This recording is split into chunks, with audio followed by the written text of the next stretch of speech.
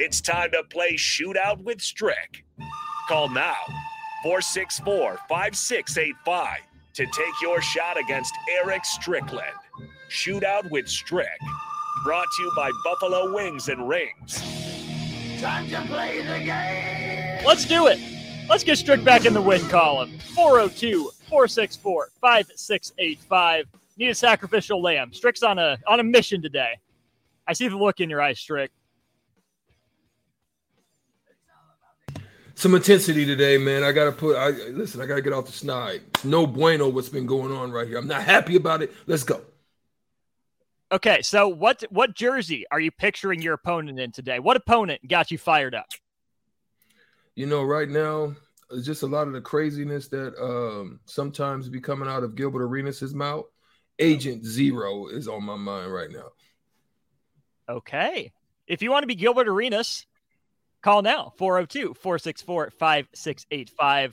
$15 to Buffalo Wings and Rings is the prize for you.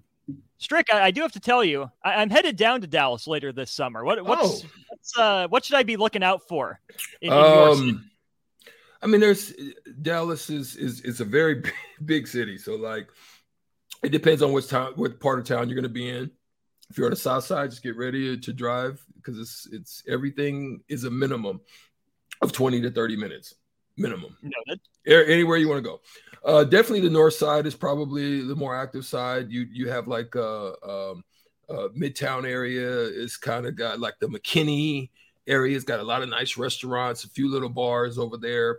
Some people that are kind of artistic and ritzy. They got like Deep Ellum, where a lot of people kind of go down there. The north side has a lot of nice places, definitely like Addison and Frisco and Plano. You have a lot of different quaint little spots that you can kind of pop up in. But those are probably the best areas to go and do stuff. What I think is going to happen is we're going to drive down to Oklahoma City one day. We'll then drive down to Dallas the next day, spend most of that next day there, and then kind of continue on. I think we're going to hit Dallas. I think we'll hit the Stockyards at some point. Yeah. That's out Fort Worth. Yeah, that's good area. Mm-hmm. And then I think we're going to drive through Austin at the very least, maybe hit Waco to see all the Magnolia stuff that my wife is into, hit a game in Houston, and then maybe go back through. So if we're in Dallas for, a day, like an afternoon and then the next morning, what are the go-to spots? I would probably say, you want to be in the Addison area or downtown is okay. As well as that like that McKinney. I think probably that McKinney area with restaurants, nice little bars. It's called gosh darn it, it's not the West End. That might be what it's called. I think it's called the West End. It's the whole area. They got like a movie theater, little bars, wines, winery, all kinds of stuff over there. I think it's called the West End. Yeah, West End. When you got to Dallas, who showed you around? Who took you out on the city? Well, me and Samaki Walker were definitely exploring a lot of the city together. I would say there was one guy that kind of looked out to me. His name is Vincent Castile. He used to cut my hair. He was a guy that did that. Another guy in New York did that for me too. Sometimes you find a good guy that's a barber. They take good care of you, and then they kind of give you the lay of the land because they're pretty active because they have to network like that in order to get clients. So yeah. I hear a lot about barbers from professional athletes. How important is finding a good one, finding the right one? I mean, if you want to look fresh, you want to look clean, you gotta have one that's mean. So yeah, good barber is always important. That's when I had hair. I definitely had a good barber. And then I grew hair out. I actually had braids at one time when I was playing in New York. And so finding somebody that can take care of that for the 3-4 hours that you're going to have to sit there is another thing too in itself. Still looking for a competitor here, 402-464-5685 to play the Shootout with Strick. Last thing before we wait for a caller here, Strick. I saw Paul Pierce, the truth, the man who banged that one home on Al Harrington that we talked about not long ago. Paul Pierce tweeted that he was LeBron's rival. Your thoughts? No, so I don't know if I can answer that directly and say that was actually the case. I'm going to say it from this standpoint because I got to see it. And as a player, you get to kind of see the look in players' eyes or when they see somebody. There were a lot of people that didn't want to see Paul. Didn't want to. He's the truth for a reason. They like when they saw him, they knew it was going to be that kind of night because he's a dog. Yeah, they knew it. And so I would say LeBron was one of the ones that didn't like seeing Paul. You know, I know. Listen. Kobe was one of the biggest and greatest competitors out there. He had respect for Paul. I would say that you could tell that, you know, just by the way that even though they were, you know, head to head arch rivals, you know, Paul didn't take no losses to nobody. Like he's at you. And I used to always say, I don't know how he did it, because to me, Paul had the slowest man game I've ever seen in my life. And I'm trying to wonder how he was able, but he just didn't, he never saw you. Like you could be there. He looked right through you. He never saw you. So whenever he was getting his shot off, it was like he wasn't even there. And it was the slowest thing. It was like Luka. It was like Luka, but Luka's like 2 times slow as Paul. But his first step was amazing because you thought he doesn't look athletic. He looks kind of dumpy. He doesn't look, you know, cut. But gosh darn it, I'll tell you what, his first step, he beat you with that first step and he hit you with that step back, and he had tricks in his bag. That's awesome. Let's pause 10 seconds for station ID. We'll get the shootout in real quick. This is Lincoln's home for sports talk on the FM dial. Also online at theticketfm.com. On the internet. KNTK FM Firth, 93.7 The Ticket. All right, we go to the Honda of Lincoln hotline and welcome in Nate. Nate, how's it going today? I'm good. How's it going, guys? Glad to hear it. We're doing well here. Thanks. The topic of the day, NFL second-round draft picks for different teams. So, Nate, hold on the line. We'll give Strick his questions first, and then we'll get to you. All right, Strick, you ready for your round? You're muted. Oh, all right, let's go. All right, Strick's round in 3, 2, and 1. The Falcons drafted this quarterback in the second round, Matt Ryan or Brett Favre? Ryan. It's Brett Favre. The Bears drafted this linebacker in the second round, Mike Singletary or Dick Butkus?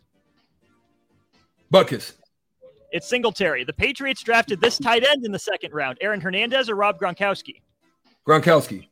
Yep, and he was the Buccaneers' second-round pick in 2012. Levante David. Stricky with the poll. My man, well done. You had me in the first half, not going to lie, Strick. What a comeback. That's a 7-point round. Gosh dang it, I'm mad about it, though, because I should have got a couple more of them other ones. Well, hey, you're in a good spot right now. Nate, you need 7 to tie. You need more to win. Are you ready for your round of the shootout? Let's go. All right, begins here in 3, 2, and 1. The Bills drafted this running back in the second round, Marshawn Lynch or Thurman Thomas?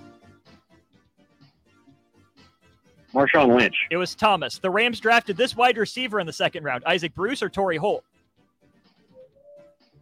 Wow. Torrey Holt. It was Bruce. The Giants drafted this defensive end in the second round, Michael Strahan or Jason Pierre-Paul? Strahan. Yep, and he was the 49ers second-round pick in 1983. 7, 6, 5, 4, Roger Craig. 2, 1. He did it! He tied it up. They missed the dunk. They missed the free throw. They hit the 3.5 quarter. What is going on? We go to the tiebreaker. Wow. This is incredible. Oh, shoot. All right. So for this one, I'm going to need a year. So for the over, that'll be further back from this year. The under will be more recent. Is that clear, Nate? I think so. Okay. So, Strick, here is the question for you. Yesterday, all 31 picks in the first round of the NFL draft were from the current 65 Power 5 schools. When was the last year that all the picks in the first round were from Power Conference schools? Wow.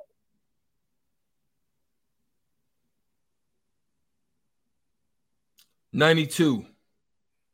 Okay, Strick says 92. Nate, over would be it happened further back, and under would be more recent than 1992.